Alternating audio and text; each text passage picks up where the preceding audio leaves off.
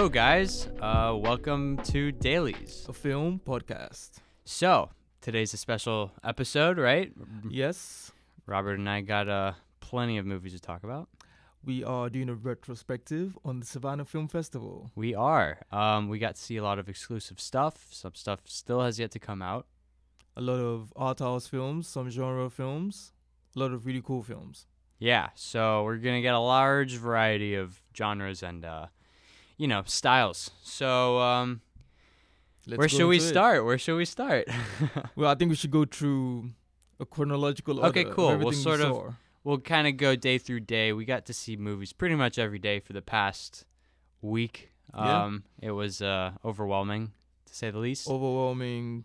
We were running off entirely. We're running entirely off cups of coffee. Yeah, It was we were on insane. our film student shenanigans. So, Yeah. So I guess we can start with Cold War, which is Cold War. the first movie we saw directed by Pavel Pawlikowski. It was a great open to the festival. Yeah, I think I'm really glad that I got to catch this first. I'm a fan of Pawlikowski since Ida. I haven't seen a lot of his other work. I've been meaning to, but I made it a priority to get there as soon as I could. I was on set that day, and I ran over all the way there to catch it. So. Well, I was really impressed by the technical prowess on the technical, I guess, ability that he showed on Ida. But I wasn't so much a fan of that film. But Cold War turned me over for sure. Yeah, I mean, he's got a mastery of the craft at this point, and it's really evident in this film. I unfortunately had to miss the first 5-10 minutes, something like that. But, I came out of it knowing it was, stronger than anything else he's done, I think. Okay, so let's give you, I guess, a summary of Cold War. A spoiler-free summary, of course. It just explores the relationship of two really interesting characters over a couple of years. I'm not sure of the exact date, but I guess want to say it's the 50s. 60s? Yeah, the 50s into the 60s. So. And the lead male character is a pianist, and the lead female character is a singer.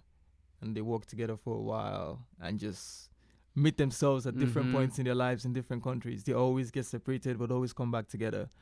And, this film just grips you. The music, the atmosphere, the gorgeous black and white cinematography. It's amazing. All the sort of elements of the film just tap into that sort of star-crossed lovers romance that really, is at the core of the film. Like you said, everything about the music, about the cinematography, it was a great way to open the festival, and I couldn't ask for anything more. So let's do this. What was your favorite thing? Okay. And if you want to, your least favorite thing about the film? Okay, cool. So, that's a toughie. Like my favorite scene or like my favorite Just your aspect? favorite thing about favorite it. Thing Why about should people it. go see this? Okay. If I had to convince someone to go see this beautiful movie, it would be for there's a couple of scenes that are just, they blow you away in the way they use music and the mise en scène of the actual scene taking place. There's so much beautiful cinematography in this film. I think really that's my highlight. Okay. The cinematography and the way that the director uses the camera in such a controlled and decisive way is what kind of drew me to this film, I think. So that's, I guess, my favorite thing about it. That's your pitch. It's very controlled and beautiful to look at. I like that. That's Okay. a good way to put it. It's mostly the same for me. Why, if I was telling anyone to go see this, I would definitely recommend them to see this because the film just has a great atmosphere. There's this Polish folk song that sort of evolves as the film goes along, and that song is just amazing. And the lead actress, she's just amazing to look at. And the relationship that blossoms between them, it's interesting how it evolves over the course of the film. So my favorite thing is definitely just the mood, the atmosphere of the film, and the way it was shot and the way it's put together. I think it would definitely incite emotions in you, the viewer, it's a film that's very sort of emotional, but not in a way that's Can I change mine to the mood? Because I really agree with the atmosphere. It's such a huge thing for me. It was Yeah. so immersive to be in that world with these two it characters. puts you in the world. It does, Yeah. yes. So, And if I were to mention something that was my least favorite thing, I'd say the relationship between the two characters. It was explored better at the end. I don't want to say the end of their relationship. mhm. I don't want to give any spoilers. But I would say we don't really see. Let me put it this way.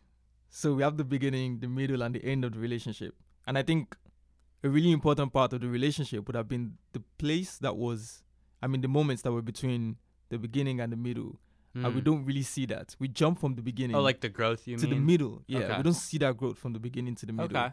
And I think it sort of draws the film back a bit, but still, it's a very beautiful film. It's hard for me to talk about that because I missed like the first 10 or so minutes of the film. I'm not even sure. I mean, I know how they met, and you get a very general gist of it, immediately afterwards. But I guess I can agree that maybe the relationship. I mean, they focus on very specific events in their lives Yes. because it's taking place over such a large amount of time. That's a large scale. Yeah, so it's definitely like a large scale timeline we're looking at here. So I don't know if I can say it's a negative for me. I guess the only negative for me is that it isn't longer. Longer? I actually kind of wanted it. it to be longer. I wanted to spend more time in the relationship. Because, their chemistry, the leads, I can't remember their names right now. It's phenomenal. Yeah, and It's so natural. besides their relationship, the world that is created there, it's Mhm. also sort of alluring. Yes, absolutely. There's one scene that I will say is probably my favorite scene of the year. Which one? Well, I don't want to spoil it. But I'll just mention it involves a boat, and it's very solemn and quiet, but Yes, I it's the remember most that one. atmospheric scene I think I've experienced all year. So I really need to rewatch this movie because I want to experience it in full. I have to. Yeah, I am so going to. I'm really excited. It's been nominated for, or I think it's being pushed for the foreign Yes, nomination. for the foreign Oscar. nomination. And Yeah. it will come into Amazon Prime in 2019. Excellent. So, yeah, I think I'm going to buy this one for sure, if I can. 2 thumbs up from me. Same for me. Okay, cool. So I guess we can move on to the Roma. that was the big opening night. Yes, that was thing the for us, first yeah. gala screening Mhm. at the Savannah Film Big Festival. deal, very popular. Roma, what do you think about Roma? Well, Cuarón he's at the height of his power here, but it's totally different from anything else I've seen from him. There was a lot of expectation that I had before seeing it. I guess we should give the synopsis really quick. Basically, this is sort of a personal film for Alfonso Cuarón. It's based off of his childhood and the maid that served his family during the 70s. Yes. We agree with that. Yes, the 70s in Mexico City. And it's a very sweeping, large-scale look at this sort of family and the personal life of this maid. And, there's really tragic and historical events that occur throughout. And it's very long, it's very powerful, and, yeah. Yes. My relationship with Cuarón is maybe a bit different from yours. Okay. So I've seen Gravity. Mm-hmm. I've seen The Prisoner of Azkaban. Okay. Yeah. I've seen... I always forget he did that. So those are the 2 films that I've seen. that That's Cuarón it. has made. I've never seen Children of Men, Okay. and I've only seen clips of You to Mama Tambion. Okay, So I didn't know exactly what to expect Yeah. when I saw this film. But you definitely get the sense that you're watching a master at work. Yeah. Because this film has a grand and epic scale. And there's something that I think works for it and also works against it. So the camera never goes too close to the characters. Mm-hmm. You're sort of put in the point of view of an observer. Sort of like an omnipotent observer, just observing all these people. Yeah, it's this like godlike sort of. Yes, it's godlike. So Yeah. it adds to the scale, but at the same time, it also feels a bit clinical, I guess, and Is sterile the word? I don't know. It sort of makes you feel a bit distant from the characters. Mm. So it works for it and also works against it at the same time. But the story is definitely, I wouldn't say there's much of a story personally, but Oh, there's definitely a story. It's, yeah, I mean, there are stories. Okay. I would say, like, personally, I would say there are stories, and It's more of it's a character study. I mean, Yes. it is. It's just presented at such a grand scale that it seems unfamiliar. So I mean, the way it feels for me is that it's a story about dismayed, but you're watching from the perspective of an observer who maybe has a foggy memory, and it's just scenes that are pulled together from her life and the lives of the people around her, and it's very interesting. Yeah, it's not, honestly. I actually expected it to be less this omnipotent sort of omniscient like camera that we're presented with, the godlike perspective. I actually thought it was going to get a lot more close to the characters and personal that way. But I think, and this is me theorizing, but I think it speaks to Cuarón's sort of childhood experience. It definitely feels authentically like a childhood experience that you're watching that. It's this degree of separation. I don't know what his relationship was with his maid, but she, from what I understood with the interviews and things I've read, she practically raised him and his siblings.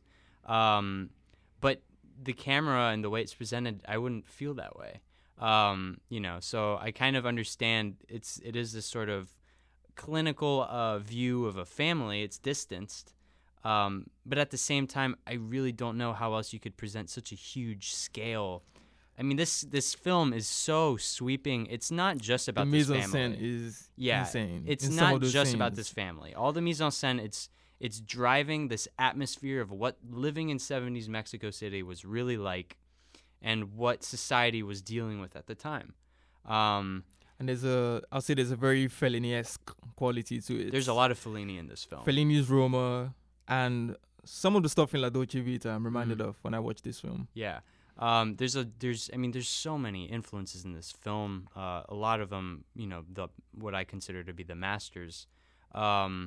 I really need to revisit this because it is a very challenging film. It is. I think, I personally would never think to say, hey, I need to rewatch any of other, Cuarón movies, because Children of Men, Y Tu Mama Tambien, they're very straightforward, and you understand them after a single watch. It's this sort of singular experience. This one, it's a little more puzzling for me. Yeah, and this is not a movie for TV, for a small screen. If you have a chance to see it in the theater, just go see it. This needs to be seen in a theater. I know the whole Netflix rollout is a big deal, and it's probably going to make a lot of money for them.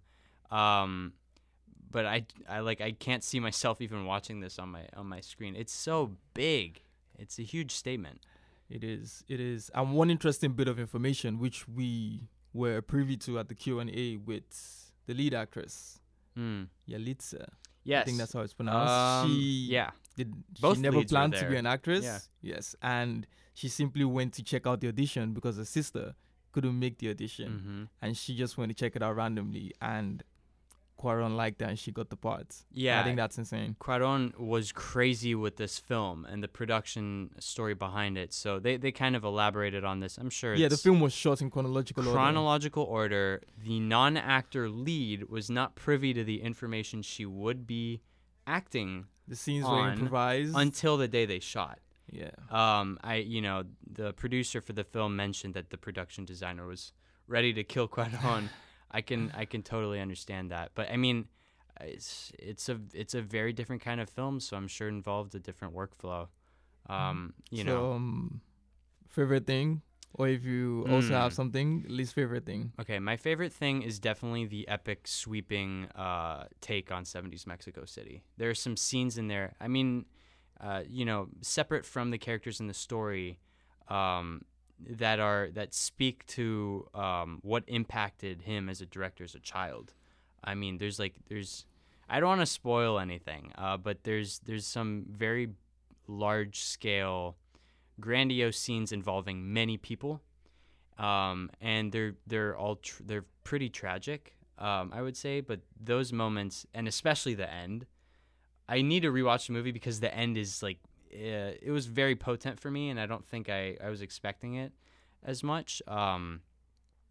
But for me, the highlight is definitely those large scale scenes that are sort of being driven towards from the get go of the film. Yeah, and those are the ones that echo most of Fellini and of all these Yes. amazing directors. So Yeah, same. Honestly, it's the same for me. I was thinking of two scenes in particular. There's a scene on the beach where a child, something happens to no someone. spoilers. No spoilers. That scene was very quiet, but at the same time very challenging because you are hearing these large sounds coming from the waves and the water, and there's something about that was just it just made me think about how small we are yeah, in yeah. opposition to the universe or whatever. And there was also another scene which was, The orchards. this is almost a spoiler. This one wasn't so grand, but it's Okay. also, there's a scene in the hospital. That's what I'd Okay, say. all right. We'll Yeah. drop it there because Where you see anything something else is too happen. much. Yeah. And it's also something, it's one of the smaller scenes I'll say in the film, but it also makes you think about the bigger picture. Yeah, I mean That's the way I'll put it's it. incredibly tragic, but at the same time, it's very beautiful. The way that he handled it. I mean, it's very human. There's something like that one was probably the most challenging of the movie, I would say, especially for the audiences, Yeah. because I was not expecting that. But yeah, Yeah, if I was saying least favorite, which I already mentioned, was That Distance. But I think That Distance was necessary for this film to be what it is. But at the same time, I wish we were closer in on the story, and I wish the story was more structured. But this is a different kind of film, which I guess should exist and needs to exist. Having that sort of fragmented but still connected structure was necessary for it. But I always prefer the ones that are Yeah. maybe a bit straightforward. I have to say that this is unlike most Western cinema. Definitely. This is I mean, this is like calling back to like, so many different movements that were happening in Europe and stuff. I mean, you can feel all these influences tangible. But it's also a very Mexican film. It's so Mexican. Yeah. I mean, I don't know what else to say. It's Mexico City, the movie. I've only been there twice myself, but like this makes me want to dream about Mexico City. So it's The film is a dream. yeah, Definitely. yeah. So Feels like a dream. I think my least favorite part, there's a way that the camera moves in this film that I think is not utilized to its fullest potential. Yeah, he made a very bold choice to use only Yeah. pans. That's a spoiler, by the way. It's a spoiler, I guess. But I mean, well, there's other movements, in the film, and the fact that there are others makes me question why he opted for this. I mean, I understand it is unique and it does work for many of the scenes, but there are others where I'm like not as convinced about the efficiency of that for the storytelling purposes and the aesthetic he's going for. I mean, really, that's the acting. Everything is. I mean, it's really well done. Fantastic. He did the cinematography himself. He took notes from Lubezki all these years, I guess. It's very ambitious. It's another film I'll have to revisit in the future. So. Oh, and one thing I would mention is that there was no. I don't know if this was a conscious choice by Cuarón, but there was no. I would say maybe a positive male character in the story. He made this film about the woman in his life. Mm-hmm. So that's something you should keep in mind when you go see it, I guess. Well, aside from the children, but I mean, the children which is bizarre, are being affected by yeah, all these things around them. They're definitely like sort of casualties to the events of the movie. Yes, definitely.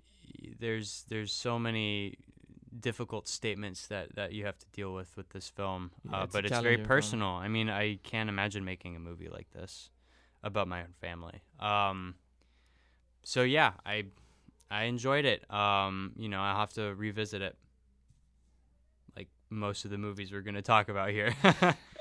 Well, most of them, not all of them, because we're going to move on to The Front Runner, which you saw. The Front Runner. Yes, I saw The Front Runner. Okay. We both saw it, right? I did not. You did not? No. Okay. Last Jason Reitman I saw was Tully, and I was supposed to see this because Hugh Jackman was here, but plans got changed, and you were the only one to catch it. So, give me your The 2 Front cents. Runner.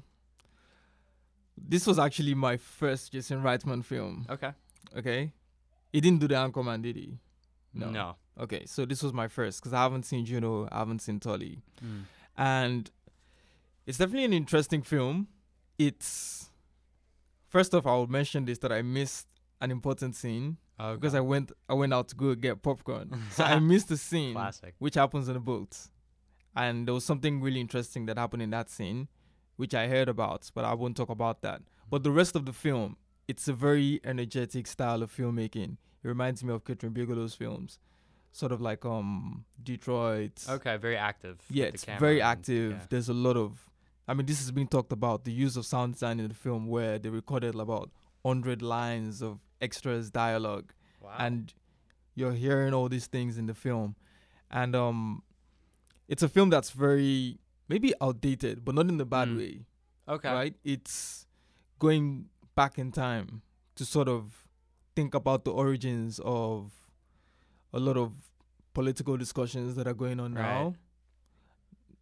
And the film asks a question, which is, should political leaders be put up to as much scrutiny Mm. as they are now? And that question is not necessarily answered at the end of the film. And it was a conscious choice by By Reitman. Jason Reitman to Okay. do this. Did Sort he of write this himself? ask us this or- question. I think he co-wrote it with Okay. a bunch of people. Gotcha. But it was, I mean, the cinematography was pretty much standard, but there was a lot of energy in it. Mhm. It's a standard film in many ways. Hugh Jackman gives a great performance. People complain about Vera Farmiga, but I think she was also really good. Hmm. She works well Um, with Reitman. She's worked on several of his films. So Okay. Yeah, I mean, it's pretty much a film that wouldn't disappoint you, okay. but I won't say it would be a favorite for you. Yeah, Um, it seemed very safe, and I'm not super sold on the content, though I love Jackman, and the production design looked pretty cool too. I've heard actually comparisons to, or at least trying to rip off Altman, in terms of aesthetic. I'm not familiar with Altman, Okay. but I've heard about that also. Okay. Favorite thing about the movie was definitely the energy. Least favorite thing, I don't think there was anything that hits me strongly that I was thinking, oh, this held it back. I mean, Yeah. the film is just what it is. Okay. Yeah. So not as impactful, so to speak. Not as impactful. Yeah. Okay. No. Cool. Well, I saw a movie that he didn't see too. I saw The Price of Everything the following day. Remind me what that film's about. So this was a documentary by Nathaniel Kahn, who's the son of architect something Kahn, who I can't remember. He first sort of came onto the film scene with his documentary on his father and architecture and work called My Architect. That came out, I think, 3 or 4 years ago, maybe more than that. And this new film, The Price of Everything, is Nathaniel sort of looking at the contemporary art scene, how it's changed, how it's evolved, and how sort of money and people play a factor in the market. It's very much And a free food. I'm sorry. Guessing. I say I'm free food. I'm guessing. Yeah. I mean, there's like, I want to say he's being critical of much of what goes behind the scenes in the art trading world. I think his most potent statement is that he mentions people know the price of everything, but don't know the value of anything. It was something close to that. That's what the title comes from. And it's, very potent in terms of the characters featured in the documentary. There are some great characters in this. You have, some leftover contemporary artists from the previous era coming to speak about these things, because contemporary art is sort of this in this strange postmodern it's a very strange atmosphere. thing. Yeah, and things that are so hyper valued, and it's like most of the artwork of our era is, we don't own it. it belongs. So the way that the documentary is structured is it introduces us to a lot of these contemporary artists, and it gives us a feel for how museums and private collectors acquire collections from artists. And there's like this really factual statement being made that much of the art and contemporary postmodern art, especially that is being sold today, no museums can afford it. It's being bought by private collectors, and most of the public will never, see that art because it belongs to someone that can afford it. And it's this very strange. So there's a lot of art that is never shown. There's most of the art that is being made today will probably never be seen by the public because it is being bought at such extravagant prices by people that can afford these private collections. So is it possible that there are artworks made by some of my Well, favorite artists which I've never seen before? So there are, it talks about how sort of these players, mess with the value of artists. Like someone makes a painting, a private collector or a gallery will acquire it and try to auction it off. And that painter might have never made money on her paintings before. But if something catches someone's eye and it is extremely marked up in price, and then their artwork is now a sort of hyper capitalistic commodity that is being bought by the most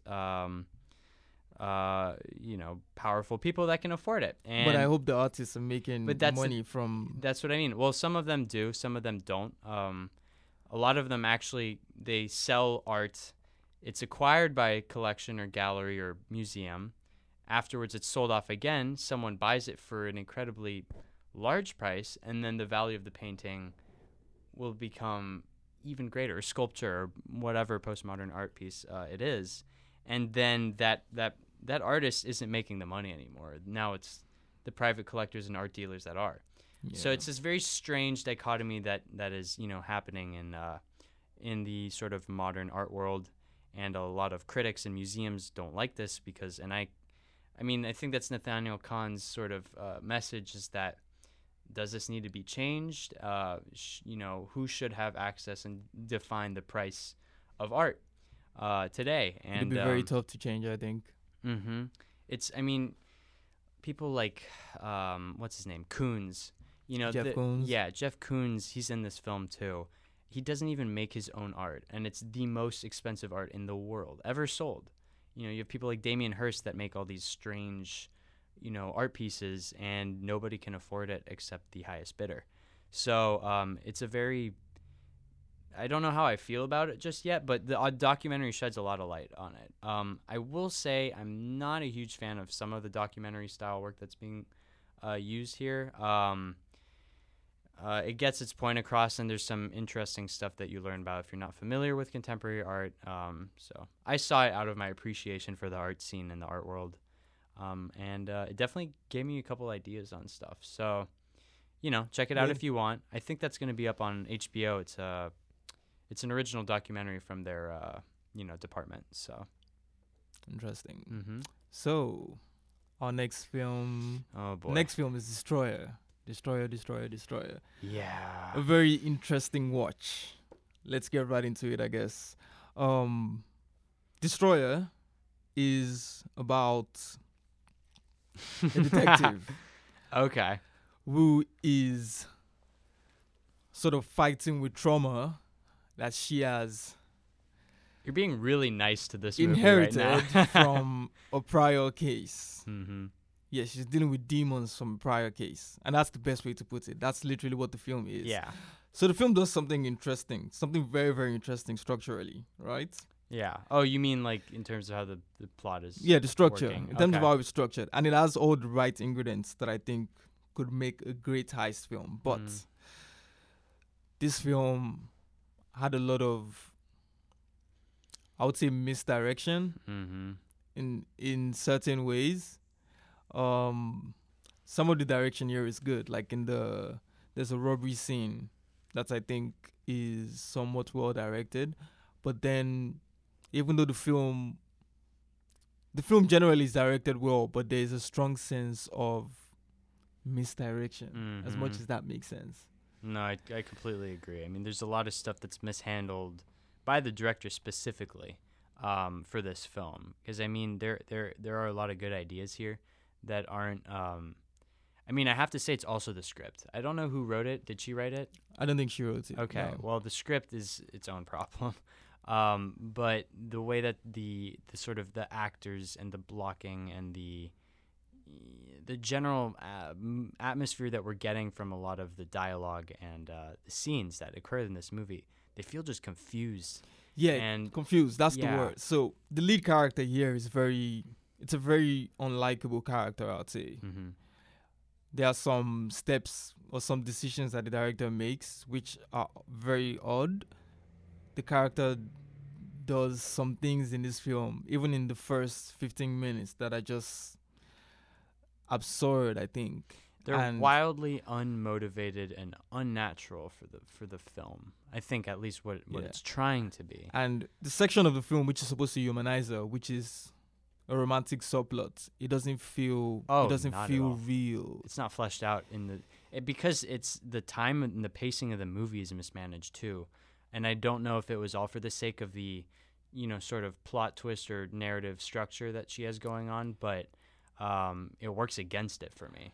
And it's also a film that I struggle to see why it was made. I struggle to see why anyone would have been passionate about this story, because at the end it doesn't really say anything. No, I mean, doesn't. it's like this character study masquerading itself as something grander than it is, and and it's not even a good character Yeah, study. it's not an interesting character. Yeah, That's what I'd say. I mean, it's too much. There's a lot of exposition, and the dialogue is utterly confusing at points and frustrating.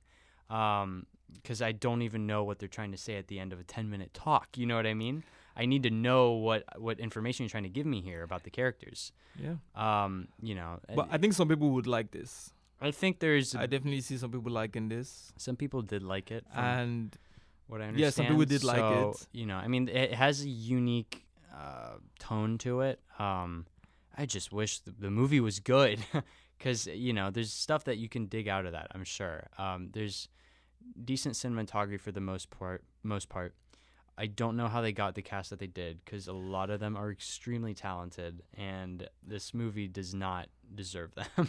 Yeah, and I think the makeup on Nicole Kidman's character was distracting. Yeah, it's a little It bit. was.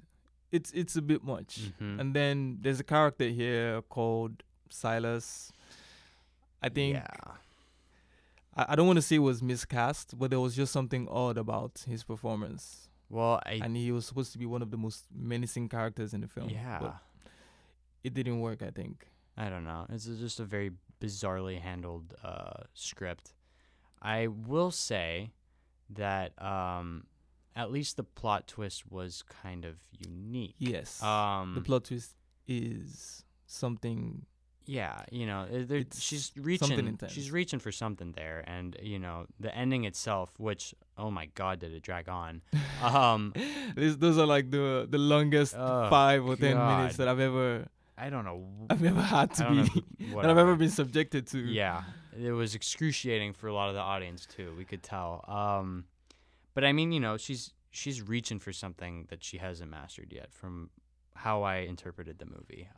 Yeah, I think it's the script. I think a lot of it is the script, and then how it's been translated in in this sort of non-chronological. Well, okay, Because it's I don't want to spoil it. Hold on. don't spoil it. But let me cut that out. I think it's definitely a strong director who knows how to sort of present a film. Mm-hmm. She knows how to present a film, but there were just Yeah, I don't things know. that were missing.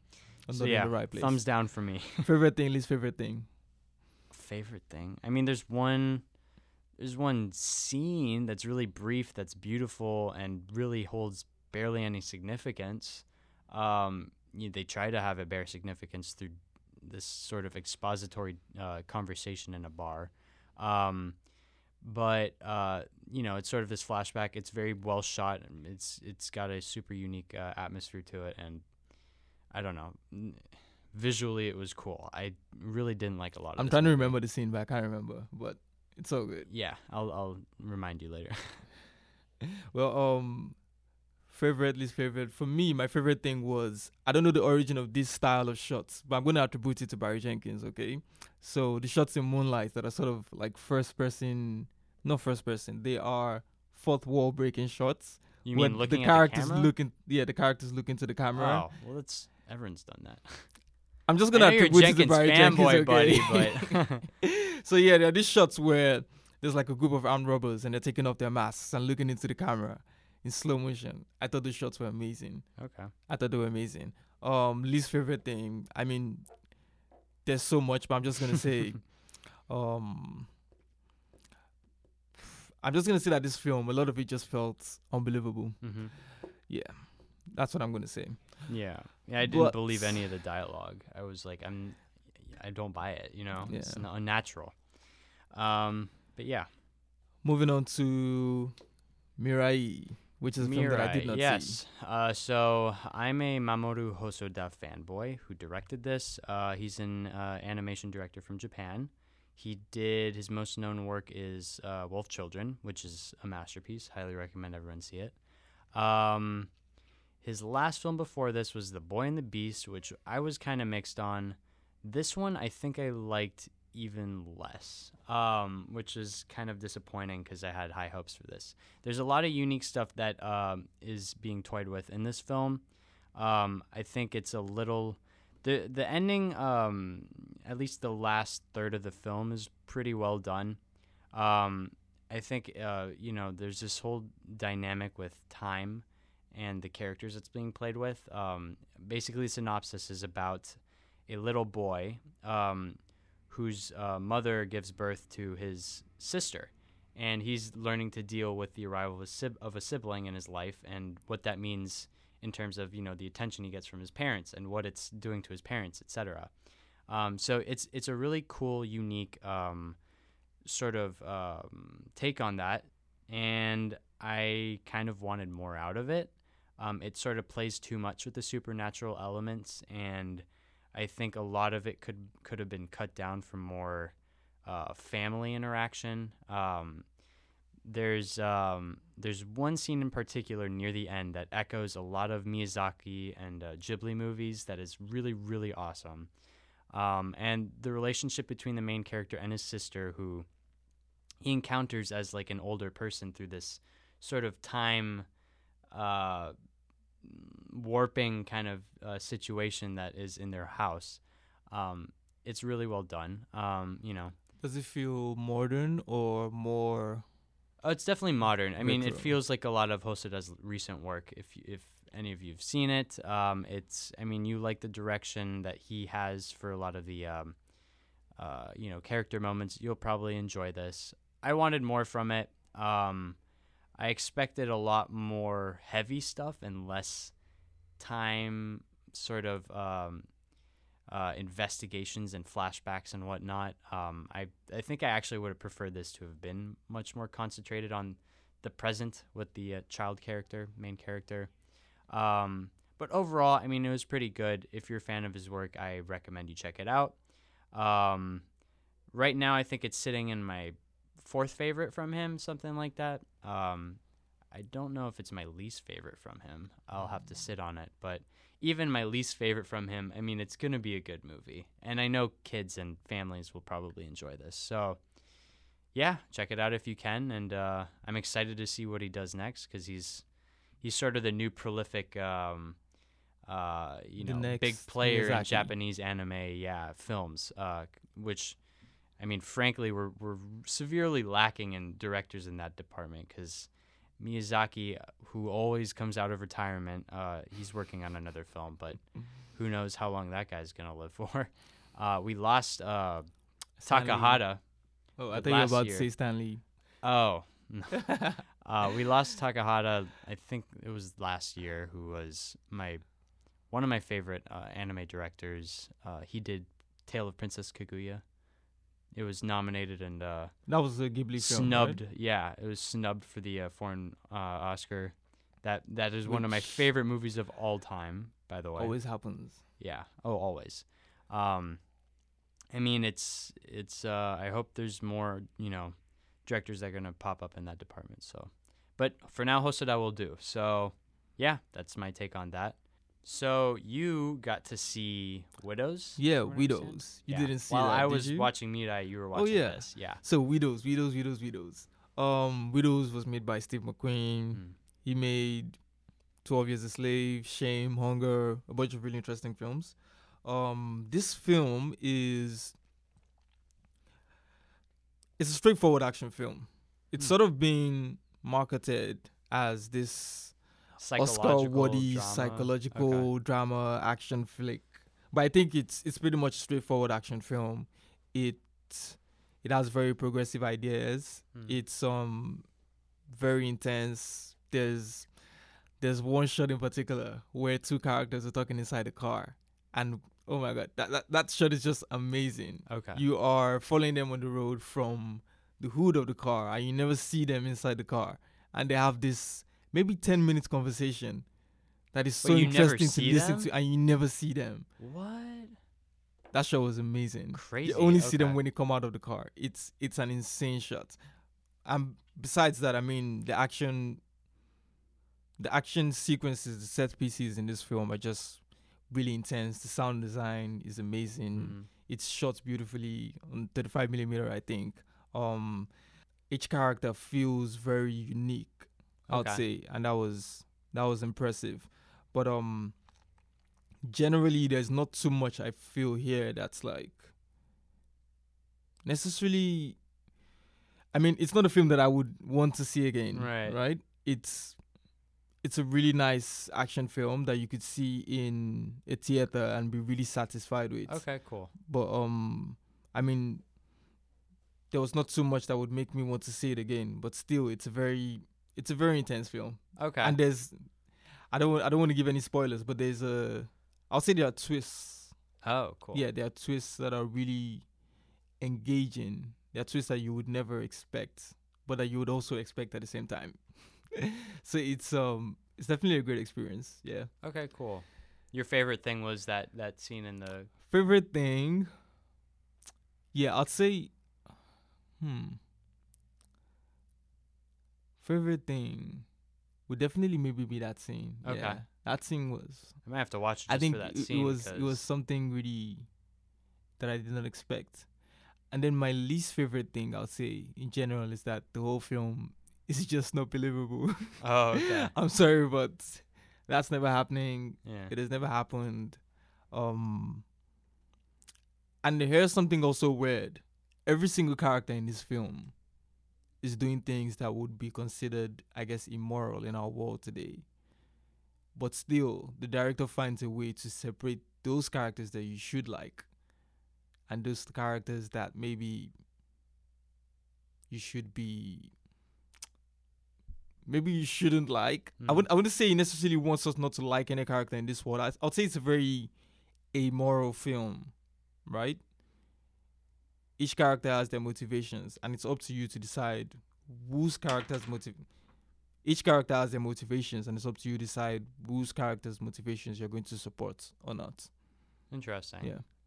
Yeah, it sounds like a mixed bag, but I'll check it out just because of that scene. A lot of people will love this. I Yeah. mean, a lot of people are going to love this. Right, and I'm sure- Definitely. I mean, it's an you know, intense film. I A like lot of Steve people will love it. McQueen. He's got sort of a unique approach to the craft, so I'll probably check it out just to see what it's all about. Up next is a movie I got to see that you didn't. We were kind of out and about different points. So I got to watch Julien Schnabel's At Eternity's Gate, or at least the greater part of it. I unfortunately had to skip out on like a couple minutes. But overall, this is sort of this kind of artistic approach to Van Gogh's life and his vision of the world. I would honestly say that this is one of my favorites of the festival. It is shot and performed in such a unique way, And if anyone is familiar with Julien Schnabel's work, I actually had to miss his Q&A afterwards, which I was super bummed about. But he has a very unique approach to cameras, and he can really draw out performance. I mean, Willem Dafoe in this movie is amazing. I love Willem Dafoe, but he really, this film has some of my favorite actors. Yeah, by the way, he really stuck to his guns here. Who's the guy that Willem plays Dafoe, Cezanne? Mads Mikkelsen, or what's his name? Oscar Isaac. Yes, yeah. he plays I love those Cezanne. 3 actors. Dude, he kind of plays like a not so nice guy. I mean, Cezanne and Van Gogh were friends, but he's really they good had at their playing not differences. so nice guys. Yeah, I mean, it's fantastic, the performances. I will say that a lot of people will be thrown off by the way this is shot. It is very experimental for what it is, but it's so atmospheric. Oh my God. Can you put some more light into how it's shot? No pun intended. Okay, so the camera is very fluid and shaky. But in this, I mean, it fits because Van Gogh is a sort of shaken character, and he has a sort of ethereal understanding of the world. It was not kind to him, and I think the camera is really, really good at evoking that. It doesn't draw away from the performance or anything by any means. There are some really quiet moments that are actually elevated by the camera work, I think. I mean, there's like right off the bat, like 10 minutes in, there's crazy stuff that the camera is doing that you're like, I'm sure most audiences may not enjoy, but I loved it. Yeah, I mean, I really like the trailer because that's what I've seen so far. Yeah, of it, and if you like I the can trailer, definitely see some of you will like that the shaky movie. camera Yeah. work. One interesting thing about the trailer was that it sort of ties. I mean, we're living in a post-Van Goghian world, Yeah. and it sort of draws lines to our present time. There was this quote in the trailer which he says, "What if I'm making art for people who haven't been born yet?" Right. And yeah, I mean, he was was very interesting. ahead of his time. I mean, he got a lot of hatred, and he was punished in society and the village that he was in, when he was making this art. I mean, it's tragic in a lot of ways, this movie. It's so beautiful. I mean, I can't emphasize it enough. I'm actually going to go catch it again, I think, when I'm down in Miami. awesome. Yeah, the soundtrack for this movie is incredible. I mean, it fits so well, and it's beautiful. There's a lot of moments where I thought that adding a soundtrack would make it overly cheesy and impressionistic, but it's And so he was an atmospheric. impressionist, by the way. Okay, well, yeah, but everything about this movie worked for me. I have to make up for those minutes that I lost because I wanted more. So one of my favorites of the festival for sure. If you can catch this one, please do. It's a little bit, it's very art housey, so be prepared for that. But I mean, everything worked for me. My favorite part about this film, it's really tough to say because I mean everything sort of exists together in a lot of the scenes.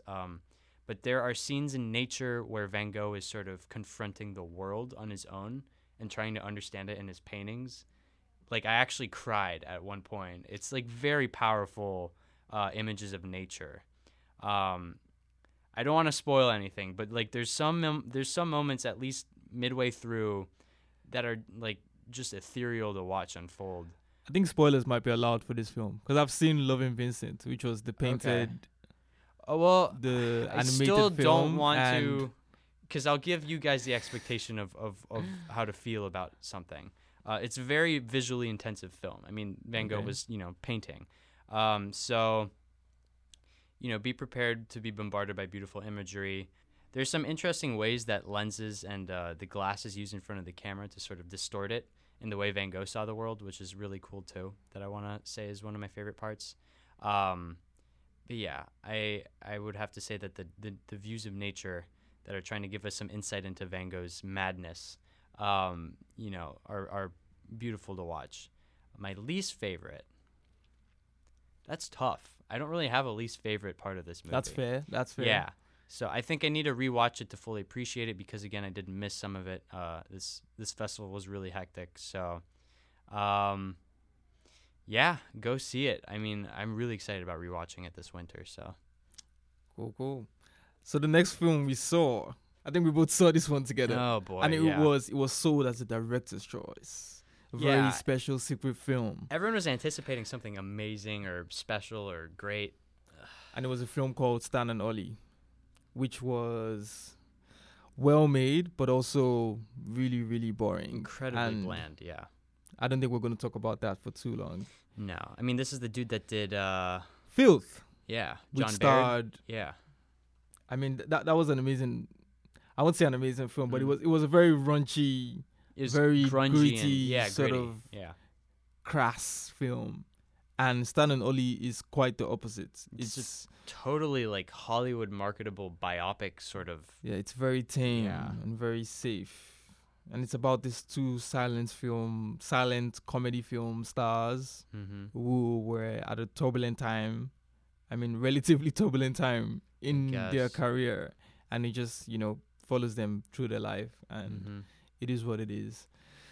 Yeah. Favorite nothing, nothing really. Least favorite No. thing is just boring. Yeah, I mean, it's Yeah. very.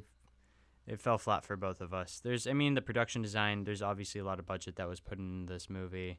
The performances, I guess, are believable. I mean, there's a degree of separation between me and the film because I wasn't actually familiar with the comedians until this film. I mean, I'm sure I might have heard of them, but it felt very out of touch for the audience that was chosen for.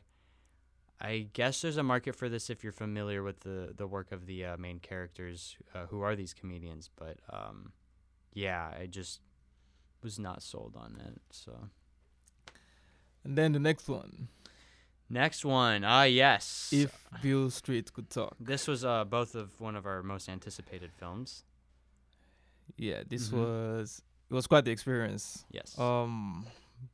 This was made by Barry Jenkins, who also made Moonlight and Medicine for Melancholy. Mm-hmm. If Bill Street Could Talk, it's a film that's based on a James Baldwin novel, and it's about. Okay. Yeah. So this film is about two characters, Tish and Funny, and Kiki Lane and Kiki Lane and Stefan Stefan James. Yes, respectively. they do a great job in this film, and I mean Tish and Funny have a very interesting relationship. A very Pure. It feels pure. it to me. feels very pure, and well, they something happens, which is that Funny is accused of raping someone, a woman. Falsely accused. Yeah, falsely accused of raping a woman. And the film actually doesn't ever say if he was falsely accused or not. But we are Yeah, definitely but we try not to dwell on that. Yes. We assume and we think and we know. assume, and I mean yeah. we that's what Baldwin envisioned. Yes, definitely. There's no question about it. It's injustice. This movie. That's true. It's about injustice, Mhm. and I think it was definitely a conscious decision Mm-hmm. that Barry Jenkins made to not actually show the truth about what happened. I don't think in the Baldwin rape. does in the he, novel. he wants us. Okay, Yeah. Baldwin doesn't. Yeah, he wants us to believe just by knowing these characters that they wouldn't Yeah, I mean, you watch this movie. be complicit in such an act. Mm-hmm. Yeah, and so yeah, Funny ends up in jail, and Tish just goes on a journey to sort of deal with the child that deal with the fact that she has a child, and that Funny is in jail, and she tries her best to work to get Funny out of jail. Mhm. And it's a very powerful story. Yeah, it's very powerful, and the way that Barry Jenkins handled it, he's got a lot of sort of restraint here. There's like a lot of solemn, quieter moments. It's not as loud as I was expecting. It's actually very much. I mean, he's always influenced by all these sort of new Taiwanese cinema and whatnot. So it feels very much like this slow burning tale of injustice. Yes. This was actually beautifully performed by all the actors. I think we can both agree the cinematography is amazing, as usual. Yes. It's very James Laxton. Mhm. It's muddy, but not necessarily in a negative way. And there's a lot of vibrant greens and reds. Mm-hmm. it's funny you said it's sort of a quiet film because it has a very powerful soundtrack. Yeah, it's very loud. Oh, the soundtrack's Yeah, fantastic. it's I listened to it again. It came out this week. yes. So, Oh, this one yeah. song called Agape is Mhm. amazing. So yeah, I think Stephen James and Regina King for me would stand Regina out King performances. is amazing in this movie. Yeah. She's done a lot of, I think, more stage work than film work, from what I understood. I know I've seen her in other stuff, but she really carries this film as this strong matriarchal character, supporting her daughter and working through the injustice. Yeah. There's a scene where she goes to confront someone, Mhm. which was just amazing. I mean, I've never seen anything like that. It's all she does in that scene is react to what's happening, but it was really powerful. There's a lot of scenes in this film that just really got to me. It's a lot to confront. Yeah, for sure. So, favorite thing about it? Favorite thing for me, whoa. I mean, there's so much. I'm going to talk about one scene in particular. It's not necessarily my favorite thing, but I'm just Mhm. going to talk about it. There's a sex scene in this film that was directed in a way that was very strange, and it's not. I've not seen a lot of sex scenes that are treated in that way. It almost felt like I was watching. I mean, it felt like I was there. There was a certain awkwardness in the scene Mm-hmm. that I think is translated well to the audience. These characters have grown up together all their lives, and then you feel that they are making a very, very big decision. Yeah, I And agree. it's shown so well on the screen that it's a big decision. I think Barry Jenkins did a great job about that. It's It funny was- you mentioned. I'd never really thought about it that much till you brought it up right now. But it's extremely well It's- translated Yeah. to the audience. This sort of shift in the relationship Then is I'll say beautiful. So yeah.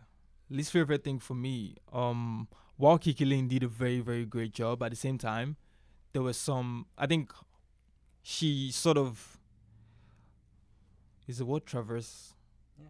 She sort of traverses through a very timid character and a very strong character. And this this bipolarity is almost a bit hard to accept. it demands a lot from Yeah. from a lead like that, because it's. I mean, it's. Well, the film is told mostly from this chronological, Yeah. point of view, but there's development there that has to be really subtle, and it's a strong change for this character too, because she's become this sort of single woman defending Yeah. herself against the world. I will agree that it was questionable at times for me as well. And I just have to mention this scene too. I'm sorry, but I really liked a particular scene where she was talking about her relationship to the baby inside her stomach. I think it was Mm. done so well. I can't say too much about it, but I mean the narration and just the visuals in that scene and the music were just amazing.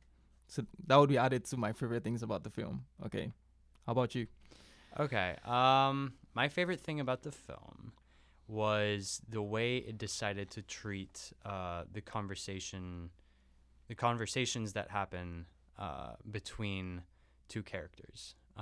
There's like several moments where just two characters are speaking, and I think the dialogue that happens in those scenes and the way they're directed are extremely strong. There's one scene in particular we haven't mentioned yet Oh, between yes, two men, yes. the main character and another, that he finds on the street, and they sort of reunite. That scene is incredibly interesting because it's edited and shot in this very strange way that actually helped fuel the tension in the scene a lot, because it's not it's a conversation that leads towards a dark place. I was very impressed with that scene. I think it might be one of my parts of the movie. The cinematography is beautiful. I love Laxton's work. So, I mean, there are some decisions in terms of, how shallow they're going a lot that is kind of overbearing at times. But I mean, it's very much a romantic film. It does have this sort of nostalgic and, I guess it's kind of sad It is. feel to it. So the cinematography definitely accentuates that. My least favorite part of this movie, though, would have to be how the narration. I'm a very hit or miss guy on narration. But the narration and how it works in terms of the story structure, because it is fairly tied together through the narration, and I think it could Definitely. have done without that. Oof. Yeah, so I love I'll argue with you on that one. Okay, so feel free to chime in here, but I feel that it is this personal standpoint on this film, but there are also other characters involved that I don't think, at least I thought, spoke louder than her performance, Kiki Lane, in the first place, that I wasn't sold on the narration as much as I should have been. I mean, for the most part, it works to tie these scenes together because it is very much a novelistic, adaptation. It feels very much like a book. I'm honestly, that isn't my least favorite part of the film. It's just something that kind of irked me at some points. Okay. My least favorite thing might be kind of hard because there's nothing that's immediately bad when I look back at the film. I think there's something to be said about maybe how romanticized some of it is in terms of the production design and how the characters are being presented at some points. It feels a little over sappy for me, especially considering Baldwin, who is this really angry guy at the world. It's cool because Barry sort of balances that out with these angry documentary inserts of photos from, I forget the photographer's name, about in New York, talking about black injustice and whatnot. So that kind of balanced out there, but at some points it felt a little too sappy for what it was. Overall, I mean, I liked it a lot. Yeah, though, it's a great film. It's going to be out in theaters real soon, Mhm. so go see it for sure. I will say I liked Moonlight more. Of course, same. Yeah, Same. so But this is a great film. I mean, too. I'm a Miami boy, so cool. So Next is yes, the favorite. Oh, my favorite. You mean Which was a favorite at the festival. Yes. So the favorite was definitely my favorite. Yorgos So. Lanthimos is back again with some Crazy shenanigans. Crazy stuff. Yeah. Yeah. So I don't even know how to describe this movie. This is a film about twisted, manipulative, depraved characters playing games with each other. Mm-hmm. And it is just insane. It is bonkers. It is... The characters are just, I mean... It's hilarious, It's hilarious. And tragic It and is. freaky. It's everything I love about Lanthimos that I wasn't getting from a lot of his other films. This is my favorite work from him now. So, I mean, where should I even start with? So, okay. So well, we can sort of elaborate a little more because this is kind of this sort of postmodern take on a monarchical sort of palace and characters, and I mean it takes place in England. I'm assuming in, I don't know, 1600, something like that, right? Yeah, and we spend most of our time in this castle. Mm-hmm. And I guess our point of view in this film, we have several points of view, but the one that I guess we start with is of Emma Stone's character, Yes. who is this very plain maid that, goes to find she a wasn't relative a maid in a at castle. first. Yes, she used to be a lady, Yes, but there's a funny story behind that too, even though it's Yeah. super tragic. You know what I mean? He twists everything in this sort of humoristic way that it's like, I don't know if I should be laughing at this or feel incredibly, disturbed by it. But I mean, it's okay. I wasn't too disturbed by anything because I feel like these are very realistic characters. When you when you get to that, when you really dumb it down, they are pretty. yeah. you know. I mean, considering the time that they existed in, Mm-hmm. they are very strange, but at the same time, Well, the way they speak, we'll It's get so to it. believable. We'll get to it. But yeah. So yeah, Emma Stone's character is this lowly maid who travels to find a relative in a castle, and she works her way from the bottom to the top. And there are puns that are intended in that message, but when you go see the film, you'll understand. Yeah, it's the production design in this. It's amazing. The performance is amazing. phenomenal.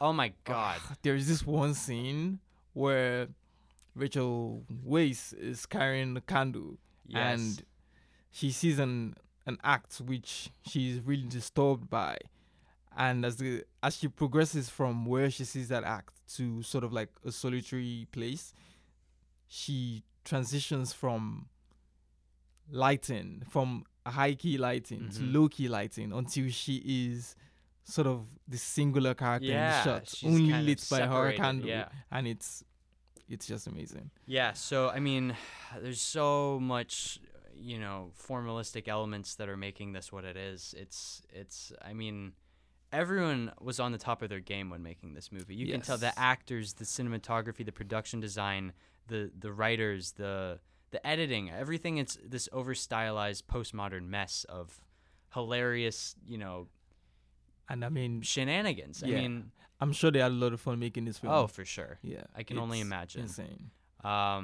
Yeah. So I mean, what was your favorite part? I guess. Yeah. My favorite part. Whoa. Favorite part. I'm gonna have to mention. I mean, there's so much that I loved about this Oh, film yeah. that we've not even been able to talk about. I wish we had enough time, but favorite part I guess would be that scene that I mentioned. Mhm. The lighting in that scene was just insane. The lighting I mean- overall. I mean, The use of candles in this film is insane. I just want to give props to Nicholas Hoult for oh yeah, his a character. great performance in this film. Yeah. Yeah, I He's- mean, all the performances just all the hilarious. performances Yeah. are just hilarious and just amazing. Mhm. This is a great film. That's my favorite thing. Least favorite thing, honestly, I don't think I have a least favorite thing. I'll just say I wish the third act sort of moved on faster. Oh, okay. But yeah. still, I mean, this film is just like insane from start to finish. It's wildly It's unlike incredible. anything else I've seen this Incredible. year. So, my favorite thing about this film is the way that all of the characters come together in this strange manner of speaking and acting and performing. It's all very much like a stage play that we're watching. Yes, It's I incredibly agree. self-aware, and it knows that it's really messing with the audience, even though it contains very disturbing language and imagery at some points. And there's just these quirky habits that Lanthimos really, tunes into that make the film what it is. I mean, really, I love so much about this movie. I could gush about it for hours, but I will say that my favorite thing is how the set pieces and the characters come to life together. And I guess I should mention, also the end is unlike anything I've ever seen before. The final shot of this film. The final shot of this film is iconic. I think like this is how you would have to define Lanthimos from now on. Yes. I mean, I enjoyed Dogtooth. A lot of the others were hit or miss for me. Lobster was great. The but Lobster this, is this is him understanding what he's trying to bring to film for me. Yeah, this is definitely like how the painters during the Renaissance would have a masterpiece, Right. This which is was This is it. you know, So that this- seminal piece of Mhm. work, right? Like this, whatever, scratch that. This definitely feels like his opus. Mhm. It's just grand in many ways. It's such a strong work of art. It's a huge statement on what his creative, outlook is. I think that it's also probably one of the most postmodern films I've ever seen. There's that word carries a lot of weight to it, but I mean the way that it just rearranges and reincorporates elements of filmmaking and just styles and past influences that are evident in this film. I mean, Stanley Kubrick, this is I love this film more than Barry Lyndon. It's such a strange, bizarre tale of mishaps and just overall tomfoolery. Yeah. My least favorite thing would have to be that it isn't longer, or I just want to be immersed more in these crazy characters' lives. So you'd watch an HBO miniseries. I would watch an 8-hour version of this movie if I could. It's so outrageous and funny. I'll there's- say if you like The Lobster, yeah. just go see this. This is like the next logical progression in terms Yes. of that kind of style of Yes. filmmaking.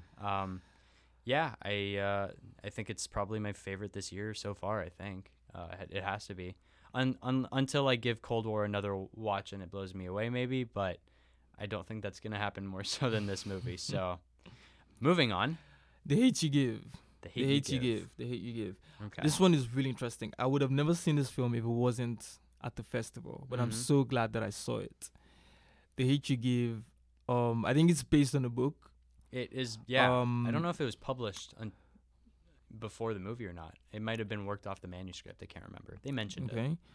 So it stars Amandla Sternberg, and I think this is one of the best works that she has done.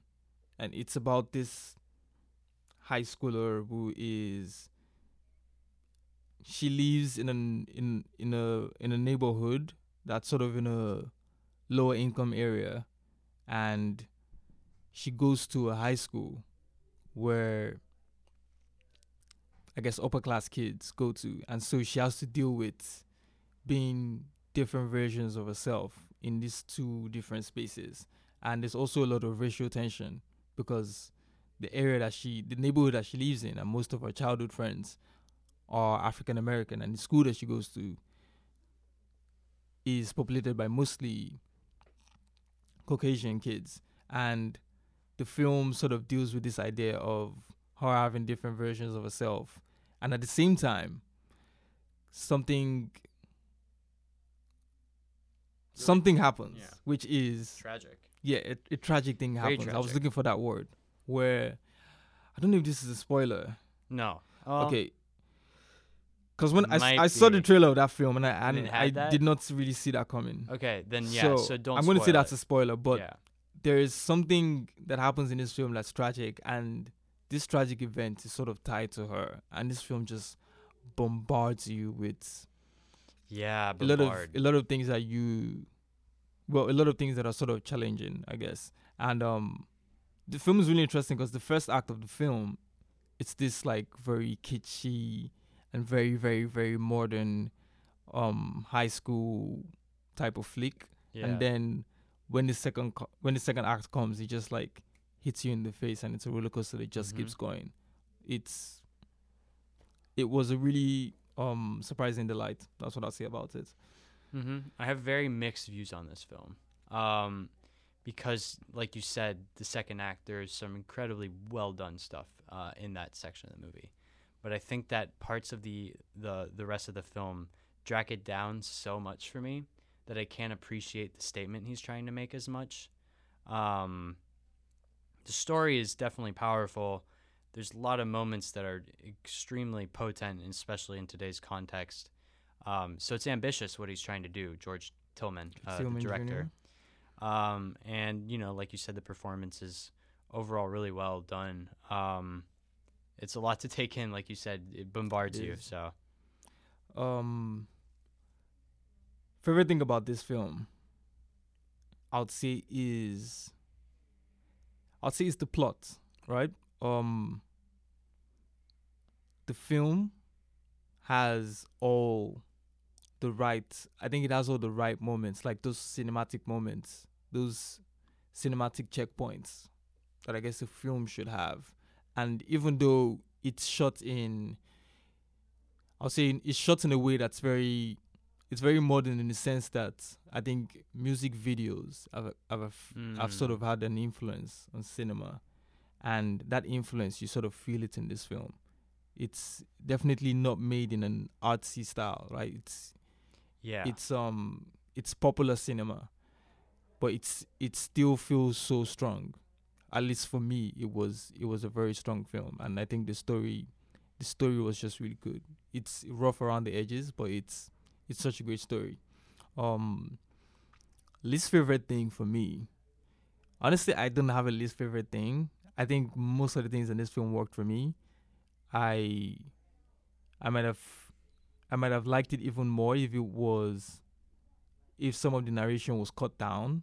Yeah, I think that's the one thing that I think I would. Oh right, I forgot there was narration in this. Yeah, that I would maybe change about this film. But I mean, it's such a great film. I just wish there was less narration. Yeah, that's it for me.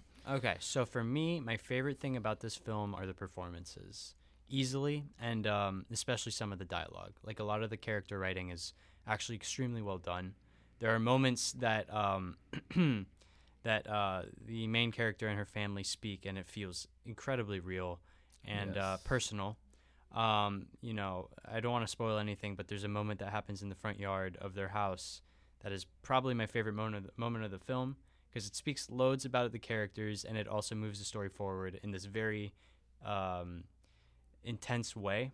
It sort of kind of, you know, makes us realize that their world has changed for them immediately. I mean, their immediate world has sort of been broken by the events that have happened in the film. My least favorite part of this film would have to be how a lot of the interactions between large groups of characters happen. A lot of the staging feels very commercial. I mean, you mentioned that the cinematography itself has this very sharp and digital, like music video almost style feel. I don't know if it works for the movie though. It makes it feel at some points like I'm watching a music video. Yeah, which now that when I think even about mentioned the music video influence, it's not even just cinematography. Like a lot of the stylistic right, elements. a lot of the in acting, this. even I would say I can attribute to. It's got this very stylized feel to it. You know, my least favorite parts being how they handle the large groups of characters. There's some dialogue that I really hate in this movie that drags it down a lot. I mean, I know that they're trying to appeal to a very large audience here, so they're trying to incorporate some It could be more nuanced. pretty cringy things. Yeah, I mean, it could be more nuanced. Like, I understand it is a high school character that we're dealing with, so a lot of these moments do actually, work to help us understand her more and actually make her more likable. I don't know if they all work though.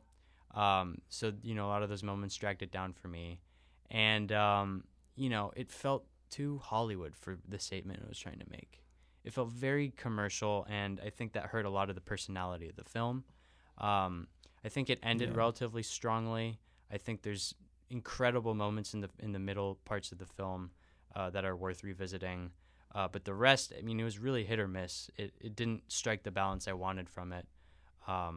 It's it's a challenging film to make, so I have to give props to Tillman for what he's done. But yeah, those are my thoughts on it. I would say please go see that film. Mhm. Even if it looks like something that you wouldn't want to see, Yeah, I mean, I just think you to should expose definitely yourself. go ahead. It's a great film. Yeah, there's crazy stuff that happens in that movie that I lot of- wasn't a lot of expecting. crazy stuff. So yeah, I guess the Moving final on to the final film, movie. Green Book, which was Mm. such a great way, at least for me, to end the festival. This is the feel good movie of the year. It has the highs, it has the lows, it has everything that you go to the cinema for. The film is about the life of Don Shirley, as seen by through the life of Tony Lee. Tony Lit. Right. Yeah. And prior to watching this film, I knew nothing about both personalities. Well, I don't think most people would know about this driver of his. So Yeah. But I mean, it was such a good watch. Such a good watch. it was very fun. It was, I think, the most fun I had. Yeah, I mean, it was so much fun, and it also has the challenging moments and the emotional moments that would, I mean, push you, the viewer. But it was so much fun, and it was so well done, so balanced. It's just really entertaining. That's what I'll say about this film, and it looks good. It looks really good. Yeah, I mean, for a movie about a dude driving around another dude, it's a road trip movie, but I mean, it's about other things that are hinted at but aren't the focus. I mean, the focus of this movie really is a look at this moment between these two characters' lives that actually happened, and it just happened to be humorous. I mean, I kind of like that. There's a lot of criticism that has been targeted at this movie is that it wasn't as socially aware. Yeah, people say it's a bit outdated. It's a little outdated, but I mean, that's not what the movie's trying to say. Yeah, I think in some ways there were some things that weren't confronted, I think, in Mhm. this film, which maybe could have, but I agree. it's still a feel good film, and Yeah. you do feel good when you watch it. I think it sets out exactly for what it's trying to accomplish, which is a testament to the writers and producers and the director. It's well shot, awesomely performed. The chemistry between Mortensen and Mahershala it was fantastic to watch unfold. I mean, great digital cinematography. I'd say that. Yeah, I mean, it felt really, really enjoyable to watch. But yeah, it's a really interesting film. You feel the presence of the color green in the cinematography Right, and yeah, I production mean, design, Green but Book, it's not so overwhelming. Yeah. It's I just like the way it was handled. It's sort of like a tealish type Teal, of color, green, but yellows, and it's I mean it's so good. it's so got a good. lot of stylistic flair. It's just a crowd pleaser overall. I think everyone that Yeah. I talked to enjoyed this movie, so I'm sure I'm actually betting on it being a box office hit. I think it hits this I mean I hope Thanksgiving. so. Yeah, I think it's gonna be. There's great word of mouth, and I really have to emphasize it deserves it. It was definitely not trying to challenge its audience so much as give it this wholesome experience. Yeah. It was very funny at certain points. As crass Hilarious. and crude as it might have been, it was very fun to watch. Comedic timing was great, Yeah. and I mean there are very sad moments in this film too, and it's so well timed, and the structure of this film is just Yeah. perfect. I'm going to have to go see it again with my family because my sister did get to watch it, but my parents, I think, would like this a lot. I mean, I would definitely watch this again. Mhm. Yeah, watch this with people. You have Yeah, to watch it's a this film with family people. movie, By the way, I you have think. to watch it with people. Yes. Yeah, definitely watch it with others. not see It's it a alone. blast Do to not. watch with, an audience. Favorite thing, least favorite thing. My favorite thing about this movie, I think, is the performances from Mahershala and Viggo.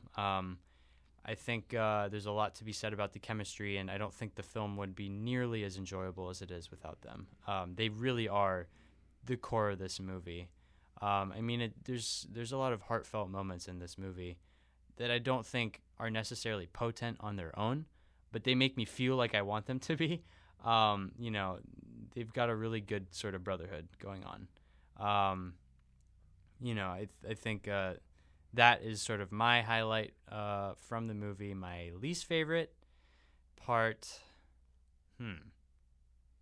I guess like you mentioned, like it could have maybe delved more into some of the issues they were facing. Because, they were immediate issues they were facing throughout the film in their lives. I guess it could have been touched on more, but I don't really think it hurt the movie that much. It actually might have helped it because you don't want to get too heavy on some of that stuff. Yeah.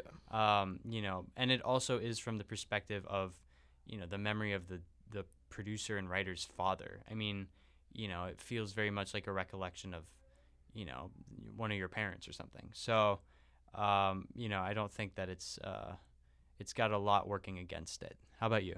Yeah, favorite thing is for me is definitely that structure and timing, like the comedic timing, the timing of the sad moments, and just the structure of the whole film. From start to finish, this film does not bore you. This film is just, it's just great. It's just great, and I think it was so well made. Like everything is just in complete synthesis. Yeah, it sounds like it was a blast to make. So yeah, that's why it was a blast it was to a great watch. film. And least favorite, coming back to what you said, I think Tony Lip's character could definitely be, well, it was presented in a way that was very, I guess, very advantageous to him, I think. Yeah, like and benefiting his persona. Yeah, so and to speak.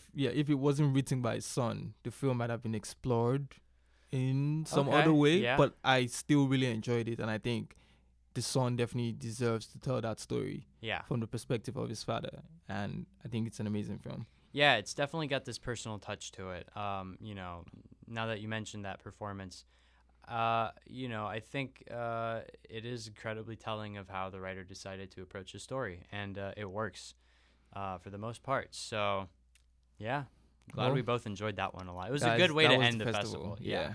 Really, really awesome way to end the festival. So now we've sort of covered everything we've seen. Yes. This has been an extremely long episode, so thank you for hanging in, guys. It's really a blast to talk about all these movies. Very exciting time for cinema. Yeah. It gets me, every time it was an amazing year. Yeah, amazing year. It gets me excited about the future all the time when I watch all these movies. Go see Cold War, Roma. Hell, go see all of them if you want. All of them. All of them. If Bill Street could talk, The Favorite, The Age You Give, Green Book, go see all those films. Let us know what you think of each of them. We enjoyed a large part of them. I wish I could have seen more because we had even more than this available. So I'm excited about next year, what they're going to be offering already. So yeah. our next episode. So next episode, we're gonna be sort of diving back into our usual format. We're gonna be covering a sort of different kind of film than what we've been doing. So this is an Austrian film directed by Götz Spielmann called Revanche. Yes. So it's I think actually, is this the first color movie we're doing aside from all the others? Yeah. No? No, the No, color we of did the color of pomegranates. Oh, there you go. pomegranates was colored. But all of the movies we've been talking about, I noticed, actually been take black place and in the white. 60s. Oh, in the 60s. Every single movie we've watched has taken place in the 60s. So I didn't realize we were on that trend. But we are switching it up. This is a 2008 film, directed by a contemporary European director. It's Also probably set in the same year in which it was made. potentially. I mean, it's hard to say, but I would say so. It's unique, and I'm excited to talk about it. It's intense. There's a lot of strange things going on, and look forward to seeing you guys next episode. Yes, see you guys in the next episode. This has been Dailies. A film podcast.